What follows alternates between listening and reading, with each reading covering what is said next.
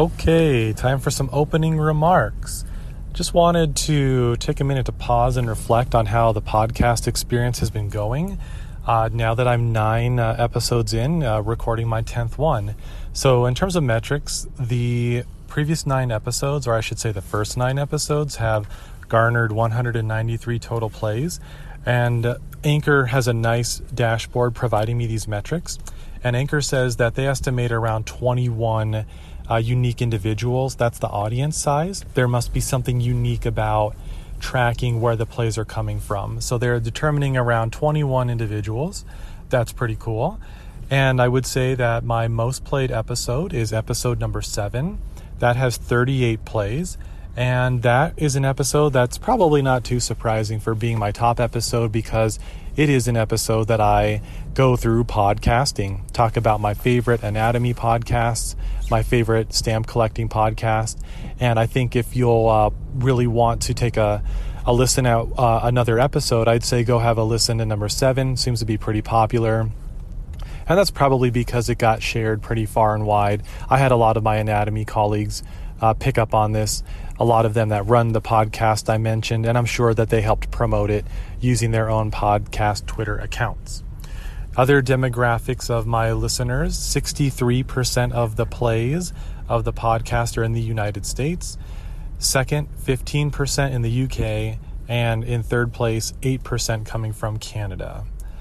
And then in terms of the platform used to play the audio file, Anchor does an amazing job at disseminating and sharing and broadcasting the audio to several platforms automatically. I don't need to go do this platform by platform.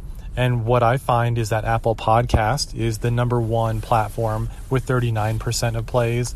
And then the actual Anchor platform itself. That's another great thing about Anchor. In addition to producing this podcast on my smartphone, you can also find other podcasts and listen to them. So that seems to be a pretty popular second option.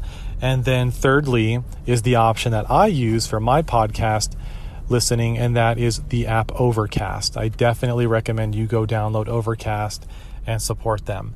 And last metric for the first 9 episodes, I get to see what device the plays are coming through on. And not too surprising, iPhone is the most popular platform at 40%.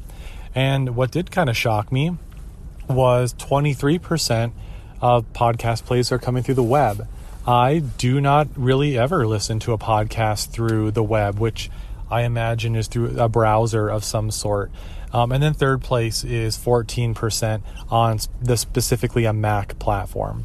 So those are some real nice metrics that Anchor provides within a dashboard in the app, and it's just really insightful, and it gives me a little bit of feedback on how things are going, who my audience is, how to make things better.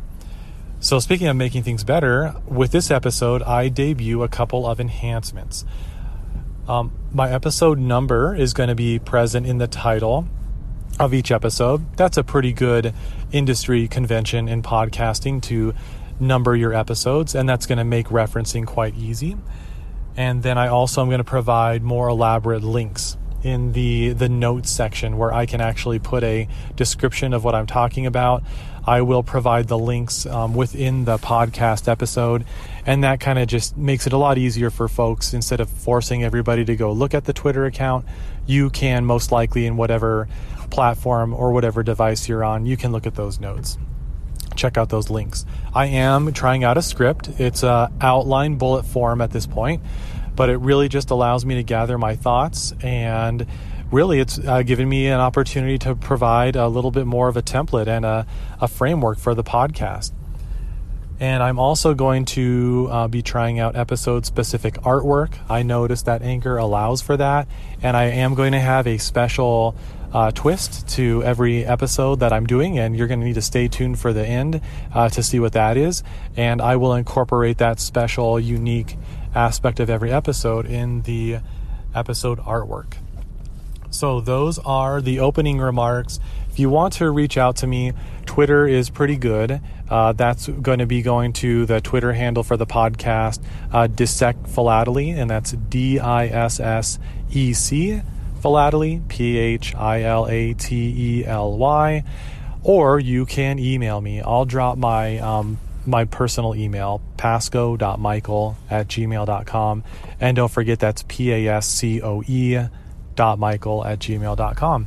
I'm more than happy to hear any feedback you have on how the podcast is going, or mostly about any of the topics that I'm discussing.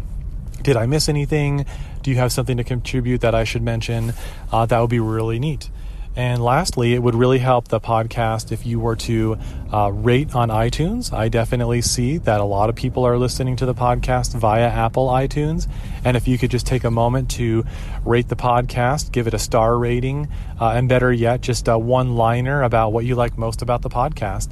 And I also think that if you're listening on Overcast, you can go ahead and hit the little star icon and show your love of the podcast that way.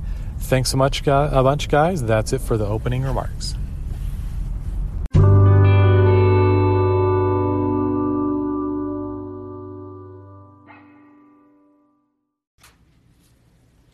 Okay, the next section of this episode relates to anatomy. And really, just to back up, the overall theme of the episode is standardization. So what do we call anatomical structures? How do we know when the thing is a structure? And are there other varieties of this structure? Are there other agreed upon names of this structure? Same concept will cross over into stamp collecting. What is a unique issue of a stamp? How do we catalog stamps? How are the catalogs organized? So what I'd like to do is kick off the concept looking at how we address this concept in anatomy.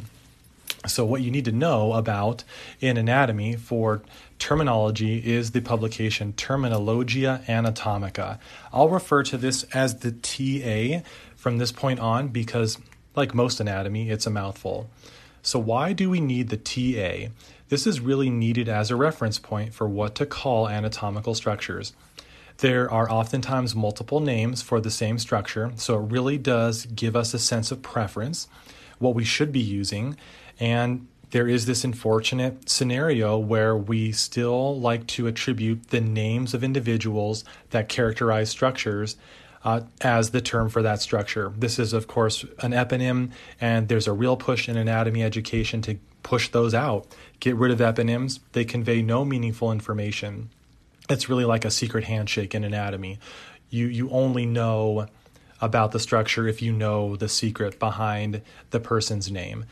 So that's pretty much why we need Terminologia Anatomica. There's so many structures in the body, and it's just really good to know as a student of anatomy, as a clinician of anatomy, as a teacher of anatomy, what should we call the thing, and when do we have a completely different thing? So really just the definition of TA, it's an international standard on human anatomical terminology. So the format that I have of the TA is a book, and so I'll just use that as a example. And so when I open my book of the TA, I am finding that there's a Latin term for each structure accompanied by the current term in English-speaking countries.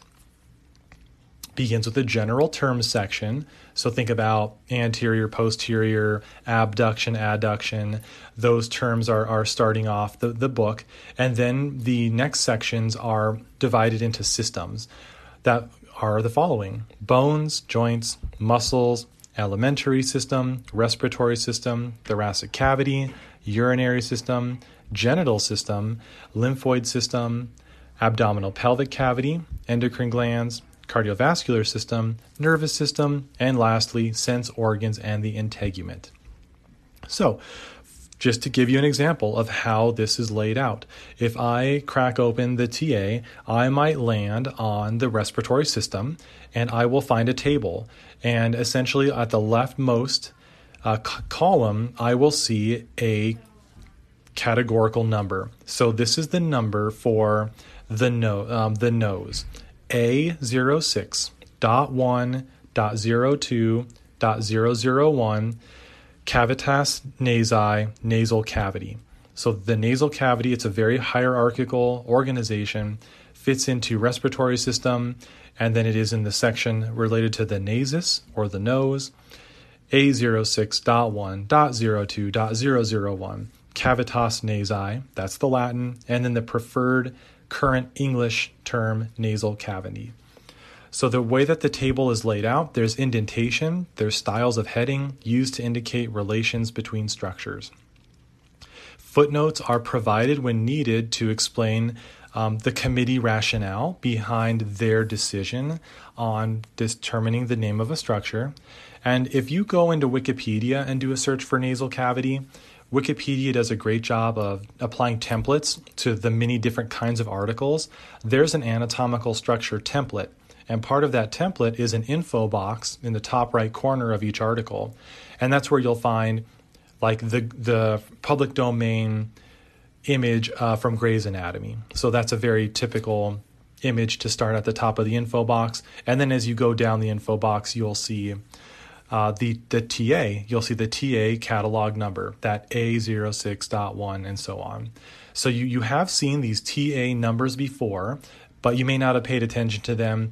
And as an anatomy educator, I don't have any real need for those numbers. I think that would be kind of interesting to use those numbers in my course content, but I think that would drive students crazy. So unless somebody can convince me, those are there for terminology arguments, and they're not really there for educational purposes.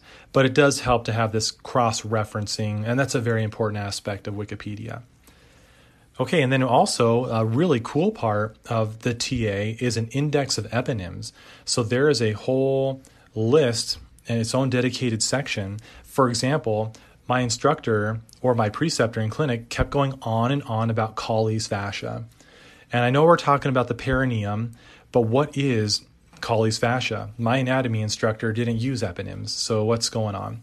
So sure enough, in the index, this directs us to structure number A09.5.00.007. On page 71, we can see that Colles fascia in the perineum is the membranous layer of the perineum, and that also corresponds with stratum membranosum. So that's the layout. That's how the TA is organized. And really, in terms of usage, I just mentioned translating eponyms, confirming spelling. This is a really helpful way to understand whether vesicle is V-I or V-E-S-I-C-L-E, or is it a C-A-L? I'm always having to check that one. And then we also get a sense of what's an official term. So this always comes up. And really, when people are learning anatomy, these are legitimate questions. What is the official term for the peroneal nerve, the common peroneal nerve? Is it the common fibular nerve, or is it the common peroneal nerve? So when you go in the TA, you're given an answer because the gold standard or the official term is listed first, which you should know is fibular. Peroneal, you can therefore tell your students, is the legacy term. You might hear preceptors or other faculty use this term peroneal, but please try to utilize fibular. Again, it conveys much more meaning about where the structure is located, and it gets a little bit more awkward when you're examining the patient's perineum when they've come in for lateral leg pain. So the last use that I found was to determine if a structure is male versus female. That might not always be obvious, but that is information that is contained in the TA. And if you also want to know what the corresponding homologue for a structure is, that is also present in the TA.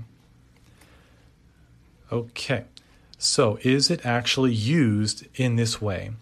I did not remember to grab the research paper. I'll have to put a link in the notes for the episode. But the basic takeaway I remember from this study was it was a survey of anatomy instructors, and they wanted to know terminology conventions. And then they compared this against what you're supposed to be doing according to the Terminologia Anatomica. So the big one that I remember that 95% of anatomists do that is in line with the TA is using Roman numerals when referring to the cranial nerves. We're doing a great job in that regard. Now, one that hardly anybody uses is you're also supposed to use Roman numerals when referring to segmental levels of vertebral structures, such as the vertebrae. And I don't do this, and I've never seen anybody use Roman numerals. And that's what the survey showed. They showed probably, again, 95% of anatomists do not use Roman numerals, but rather the Arabic numeral. So I'll have to share the link to that paper. There's a lot of other more in-depth findings, and it's just a really good study of, here's the TA. We have a document as anatomists that should guide us. Sometimes we do a great job, and sometimes there's something we can do better. Well, who makes the TA? It was developed by the Federative Committee on Anatomical Terminology, often referred to as FCAT, and with input from International Federation of Associations of Anatomists, the IFAA, and the TA made its first appearance in 1998. Now, there's also another group that contributes, and this is the Federative International Program on Anatomical Terminologies, FIPAT, and these groups work together on putting out the TA. And the TA has a much more dense and rich history than I have time to cover. And if you'll want to check into that, you can certainly find information on the precursor to the TA. So let's get a sense of the magnitude of the TA, like how many structures, how many pages. I found a description of the TA containing terminology for about 7,500 human gross anatomical structures. So it is important to note that the TA is going to be for macroscopic structures. And there's also catalogs for other disciplines that make up anatomy. So think of terminologia histologica. So there is going to be another completely different dedicated text toward what we should call the microscopic anatomy. But back to the TA, 292 pages, and when I put that on the scale, that came out to 30 ounces. The first edition was released in November of 1998. Currently, we're in the second edition, and that was released in 2011. That's the version that I have a hard copy of. I bought a copy off of Amazon. The publisher is Tima, so you'll want to look for a hard copy in that way. There's also a link to the FIPAT website, and it looks like they have made the Terminologia Anatomica free and publicly available. So I'll put the link in the notes and you can check that out. And another great link to look at is anatomicalterms.info. I use this several times a week whenever I have a gross anatomical terminology question. Essentially, a researcher anatomist has taken all of the data in the TA and put it into a database that is then searchable. I will tell you that it is very time-consuming to flip through the 292 pages of the physical paper TA. What I spend most of my time doing is, okay, a student has a question. Their undergrad notes were referring to a structure in this name, and is that an acceptable term? Or is that even the right term, analogous term for what I'm teaching? So I can go in there and I can look, and then I can very quickly, through the search engine of a website, determine what the structure is. Now, sometimes when you do a search in anatomicalterms.info, you do not get a result, and that just tells you that you've got the wrong term. That is not the name of a structure, or the analogous term is not indexed, and you may need to go do some more exploration and some more digging. But I really use the website, again, to decode and understand eponyms. Okay, what is Colles fascia? Because I don't teach that very often. I don't really remember what that is, but I'll find out very quickly through this website. And it's great for spelling. And it's also great for other languages. So the hard copy book of the TA has the Latin as the primary and the English as the secondary. There's also other languages for anatomical terms. And the ones that kind of stand out to me that are used on anatomicalterms.info, I think there's Dutch on there, and I think there's Chinese. So that's really helpful to help translate and come to a unified international standard for our anatomical terms. I'll put a link to the Wikipedia article for the TA in the notes as well. You'll want to look at that. That is going to have some reference to the history of the TA. And I'd really like to hear how my colleagues are using the TA in anatomy education. I use it to standardize my structures. Whenever I present a list of bony landmarks or a list of arteries, I really do like to reference and make sure that I'm using the correct terminology. Oftentimes textbooks have it wrong and you'll need to correct that. But I really like to have consistency within my course and just provide the learner with the international standard. And then when necessary, I can mention, okay, you may also hear of the structure referred to as this. So that'll wrap up this section on the anatomical equivalent or the anatomical example of how things are cataloged. And we'll then move on to the philatelic example.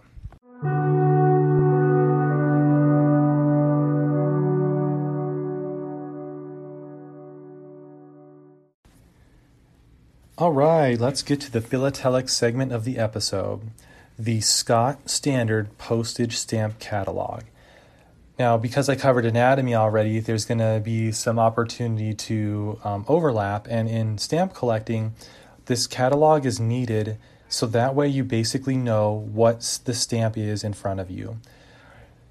There are so many variations of postage stamps that are not overly apparent by just looking at the design of the stamp. Even the design itself will have variations, so that's a commonality between the disciplines. Things will oftentimes present the same, but they will have a variation that does make them completely different things. So the postage stamp catalog, which is referred to as the Scott's catalog, this is used to help identify what stamp you have.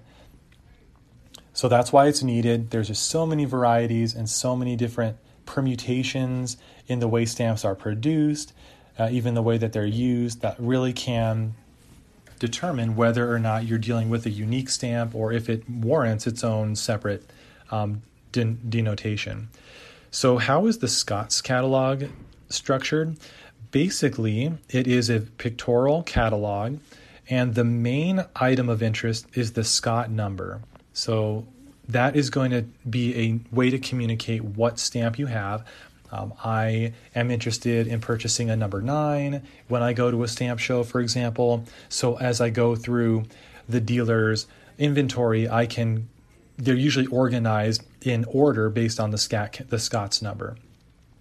This is how the stamps are usually described on eBay, and the Scott number is also used in stamp albums. So that way you know where a stamp goes. The illustrations in the Scott catalog are life size, which really helps out. They're fully color, and it just really helps out with identification of the stamps. And it also gives a lot of other detailed information. So let's say you're looking at, again, that stamp number 9, and you want to know what kind of paper it was printed on. Stamps obviously were released in their own unique year. Various types of engraving are used, and also variations of perforation are used. You also get information on the denomination. That's a really good indicator for identification. What was the postal rate at the time? Was it 3 cents? Was it 15 cents? You get that in the catalog. You get the color. Boy, color on its own requires a whole nother episode. Color is a quite complicated concept in stamp collecting. Nonetheless, the catalog makes an attempt at defining and naming the color of each stamp that's been issued. And then it is a catalog. It is a bit of a price guide. It does present the value of used and unused examples of a given stamp. And this is continually updated based on auctions. And so a Scott catalog is released every year. So essentially what you're going to do with the Scott catalog is you're going to use it to determine what stamp you have. Is it a number 7? Is it a number 9? And then you're also going to be able to determine the value of a stamp. So this is what the catalog value is referred to as. And the catalog value is usually referenced in sales and auctions, and it's a bit of a signpost as to how much an item is worth. You also will recognize that there are other standard postage stamp catalogs. So the Scott catalog is the United States version. I think it kind of took off and got a little bit more marketing and notoriety. I really don't know, having not lived in another country, but from what I've gathered, Scott is kind of a standard. But other competitors include the Stanley Gibbons catalog out of the UK, and then the Michel catalog out of Germany. Also countries with a very rich philatelic history, with a large number of stamp collectors and necessitating their own catalogs. So how big is the Scott catalog?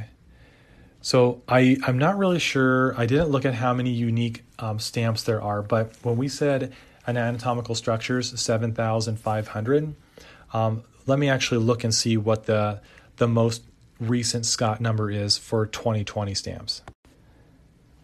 Okay, I went to the mysticstamp.com website to see what the Scott number is for the last stamp issued in 2019. Scott number 5427, the first class Forever stamp, Contemporary Christmas, the Woodland Bush Ivy and Red Winterberry Wreath, 5,427. So that is a rough estimate of how many postage stamps have been issued by the United States. However, that's not completely accurate because there are sub-catalog numbers. So, for example, there's a number 1040. There's also a Scott number 1040A that has a variation to it that is a completely different stamp. So that would be kind of interesting to see if there's a similar number of postage stamps to structures in the Terminologia Anatomica. It's getting close. It's on the order of 5,000 to 7,000 unique stamps. The weight of the Scott's specialized catalog is 82 ounces, so more than double the weight of the Terminologia Anatomica. The Scott catalog is pretty bulky. I do not carry it around with me. I leave it in my study, where all my stamp collecting materials are. I don't really see people walking around with it. So the most recent edition I've seen is the 2020 edition, obviously. The website that puts this out, Amos, AMOS, they're sold out there, and you can pre-order for 2021. But when I just landed on mysticstamp.com, I see that you can get a copy of the 2020 Scott catalog for $140. But I don't know if you need to buy it new right away. This has been my experience. The first thing I did when I was considering the value and whether I would need a Scott catalog is I did an interlibrary loan through my city's public library. My public library, in other words, did not have a copy on site, but a neighboring library did, and interlibrary loan was a free service. I was able to get my hands on a catalog, use it for a little bit, and it really did sell me on the need to have this. I'm sure that the philatelic library nearest you is going to have a Scott catalog on a table under a spotlight with humming angels around it. I mean, this is essentially the Bible of stamp collecting. And I think that if you go to your local philatelic library, if you're fortunate enough to have one, they're going to have not only the most recent Scott catalog, but they'll probably have a backlog of several decades of these catalogs. So what I ended up doing was picking up a used one on eBay. I think I have a 2017 catalog that I got in 2019. So I was able to pick it up for after, what I do on eBay is I take a look and make sure that I'm getting a good deal. I watch sales, I track historic sale data, look at the sold and ended auctions. And I think I saw that a 2-year-old Scott catalog could be had for $30 to $35. And I think that's what I got compared to a brand new one that is around $140. And there's also an interesting way to look at a very old, 2009 version. If you really want to get kind of a crude view of what a Scott catalog looks like, or have a digital version, there's an app that I'll put a link to called Issue, and it's ISUU. And I think what Issue is basically a database or a repository of publications. Excuse me. So there's magazines, and somehow somebody put a 2009 version of the Scott catalog on Issue, so you can take a look at that. So personally, again, with my usage, I distinguish between different types of designs. Is it a number, is it a 68, a Scott number 68, a dark green George Washington that is relatively inexpensive? Or is it that one the last one I need to fill a page in my album, the 62B, which is quite rare and quite expensive. But when you just take a passing glance at the design, it's not obvious what the difference is. But when you look in the Scott catalog, they do a great job of detailing what the differences are with a blow up or a zoom in of the area of the stamp design that's different. Really know what you would be able to detect under a microscope. And then you would be very sure. And then it's also good to know about, okay, when you're making stamp albums, you kind of have some decisions to make. On one end of the spectrum, you're going to make a child's album that only presents the most abundant, inexpensive, easiest to come across stamps. You're only going to put those stamps in the album.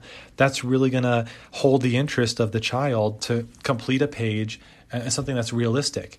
Then on the other end of things, you could have every possible Scott number that's in the catalog. And I don't really know what that looks like. I don't know who puts that product out, but I'm kind of near the upper end with the stamp album that I have. However, there are about 10 or 12 stamps that I have that don't have a space in my stamp album. So, it's kind of a limitation of the stamp album, but when you think about the product and the marketing and what the company is trying to put together, they have to draw the line somewhere. So examples that I'm speaking on, there's a 12-cent black George Washington issue from the 19th century. That is a number 36. And then there's also a 36B. There is no spot in my album for a 36B. So what I've chosen to do is get a nice black show guard mount, put the 36B in there, and mount that on the opposing page. So those are the ways that I use the Scott catalog. Then I know that the 36B is a thing, and that if it's not, there's not a space in my album, I know that it is a 36B, and I can put it in myself. There's some controversy or limitations, considerations to consider with the Scott catalog. You should know that the Scott number is considered the gold standard in at least the American stamp collecting industry, and they're highly protected and restricted. So the Scott catalog and the numbering system has been copyrighted by Amos Press, AMOS Press. So you do need to have a licensing agreement to use the Scott numbers, which does kind of present a barrier to access. The Terminologia Anatomica is a somewhat readily available, freely usable standard to use. But if I wanted to make my own stamp album pages and try to sell them at least, I could not use the Scott number.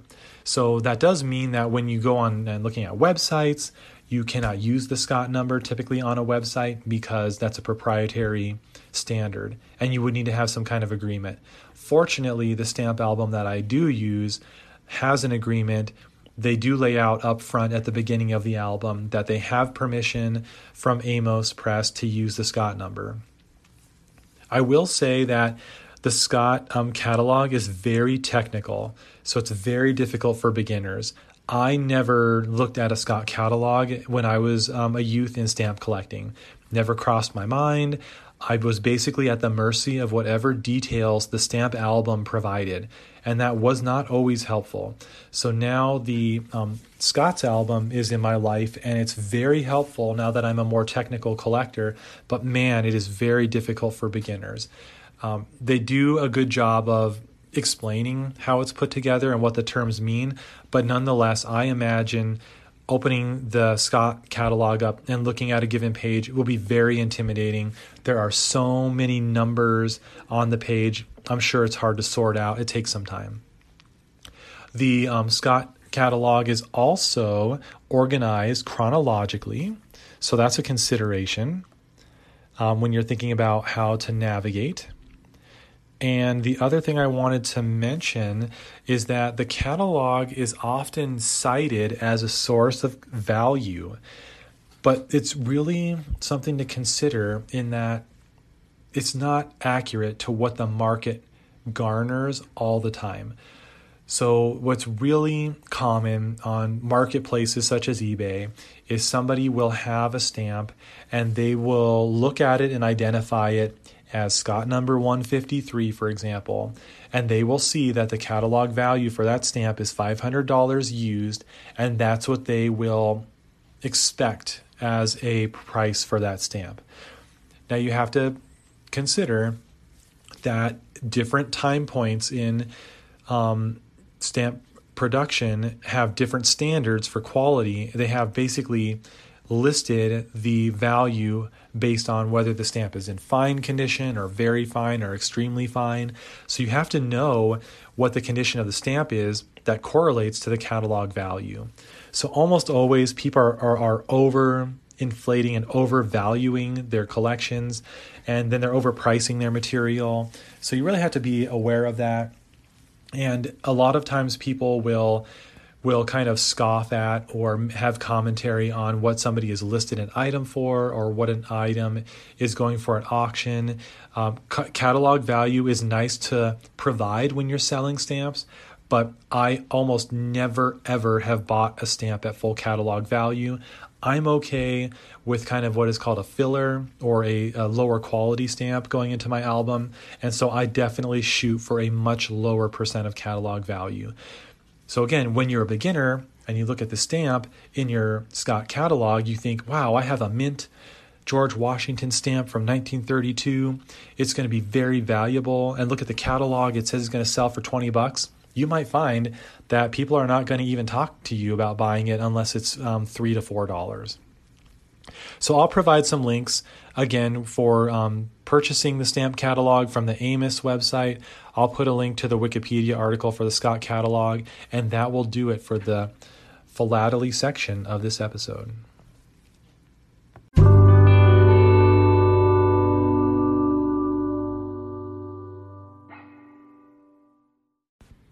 Okay, I've got another, what I think would be a fun section to include in the podcast, and that's what I call By the Numbers. So by the numbers, anatomically, this is episode 10, and anatomical 10, let's go with the cranial nerves, cranial nerve 10. The name of cranial nerve 10 is the vagus nerve, and as we talked about earlier, you will want to refer to the vagus nerve using your Roman numerals, which is X for 10. The vagus nerve arises from the central nervous system, a level medulla. So this is from the brainstem. And the vagus nerve is going to leave the skull through the jugular foramen. There are 5 different modalities or functions of the vagus nerve. I just want to review them for you quickly. The branchial motor will be the part of the vagus nerve involved in innervation of the muscles of the pharynx, the larynx, the palate, upper 2/3 of the esophagus, and various other constrictors and muscles of the palate. So any lesion to the vagus nerve would affect these motor functions and would present as somebody that has trouble speaking, dysphagia. They would have a weak or a hoarse voice. Their palate will be saggy, and then that uvula will be deviated. The second function comes through pre-ganglionic parasympathetic pathway, and that is going to go to the smooth muscle and viscera all the way up to the splenic flexure. So this is when we think about parasympathetic innervation of our viscera, we're really thinking of the vagus nerve carrying a large share of those axons. And interestingly enough, if there's a lesion of, let's say, like one of the vagus nerves, because they are paired, of course, it's usually insignificant. The other vagus nerve will be able to pick up the load there. There's also sensory innervation that goes to the skin of the ear, external auditory meatus, also the dura in the posterior cranial fossa. So with a cranial nerve 10 with a vagus nerve lesion, there'd be anesthesia of the external auditory canal. That symptom would suggest vagus nerve lesion. There's also visceral sensory information. Now, this is coming from branches that go to the aortic arch, as well as the thorax and abdominal viscera. So again, there is redundancy between right and left vagus nerves. If there's a vagus nerve lesion, there will not likely be any problem with the innervation of this viscera, the sensory innervation. And with the aortic arch, I'll just go on to say that this is going to be a baroreceptor monitoring blood pressure at the aortic arch. And the fifth and final modality carried by the vagus nerve is taste. The internal laryngeal nerve is going to carry taste axons, and they are going to be going to the epiglottis and the palate. And because these are not our primary locations of taste information, a lesion of the vagus nerve is usually seen as insignificant in terms of compromising the function of taste. So there's a summary of some details of the anatomical 10 related to podcast episode 10, the vagus nerve. And now let's go on to an philatelic 10. We just talked about the Scott catalog. So I think what I'll do most of the time is I will pick for you the information for the catalog number for that episode. So let's go to Scott number 10. Scott number 10 is a definitive issue with a denomination of 3 cents featuring George Washington. The color of this stamp is orange-brown. It is a type 1 in terms of variation. It was printed in 1851. It is imperforate, meaning that it has straight edges on all 4 sides of the stamps. 20 million of these stamps were made. They were made using a process of flat plate printing. The design on the face of the stamp measures 20 by 25 millimeters, and it is not watermarked. I do have a Scott number 10 in my collection, and I will also provide a link to a website, theswedishtiger.com, provides a lot of the information that I just referenced. And that does it for By the Numbers.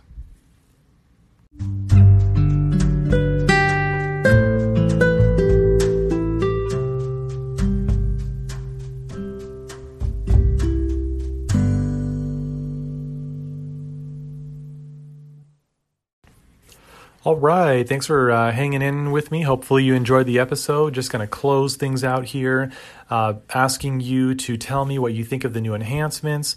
What did you think of the script? What do you think about episode numbers? What do you think about the structure of each episode? Anything and everything that you might have noticed about the episode. I'd love to hear that. And then what else would you like to hear about? I've got an agenda. I've got all kinds of things that strike me as I go throughout the week of crossover concepts between anatomy and stamp collecting. So I've got a good battery here that I'll roll out, and really scripting the episodes kind of puts them at about a month of production, just given the minimal amount of time that I put toward this in my life. So you'll probably expect to see an episode in March from me. We'll see if that holds true. And again, you can contact me looking at the Twitter account for this podcast, Dissect Philately, DISSEC Philately. And you can also email me, pasco.michael@gmail.com. See you next time.